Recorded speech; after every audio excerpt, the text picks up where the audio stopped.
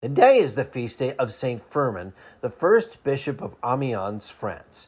Near the beginning of the 3rd century, Firmus, a senator in Pamplona, Spain, was converted to Christianity by Honestus. Saint Saturninus, bishop of Toulouse, went to Pamplona to baptize Firmus, and when he got there, preached to some 40,000 people for 3 days. Firmus had a son named Firmin, who was educated by Honestus and grew up to be a priest. When he was about 30, Firmin was sent by Honestus on a mission to preach and evangelize in what is now France. He traveled across Normandy and for a brief time was imprisoned near Lisieux. Eventually, he settled in Amiens, where he became the first bishop. Firmin had great success there, and the church grew rapidly. Over time, the pagan temples were all but abandoned, which angered the Roman leadership there.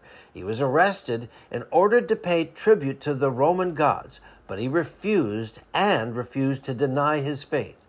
Firmin was condemned and executed.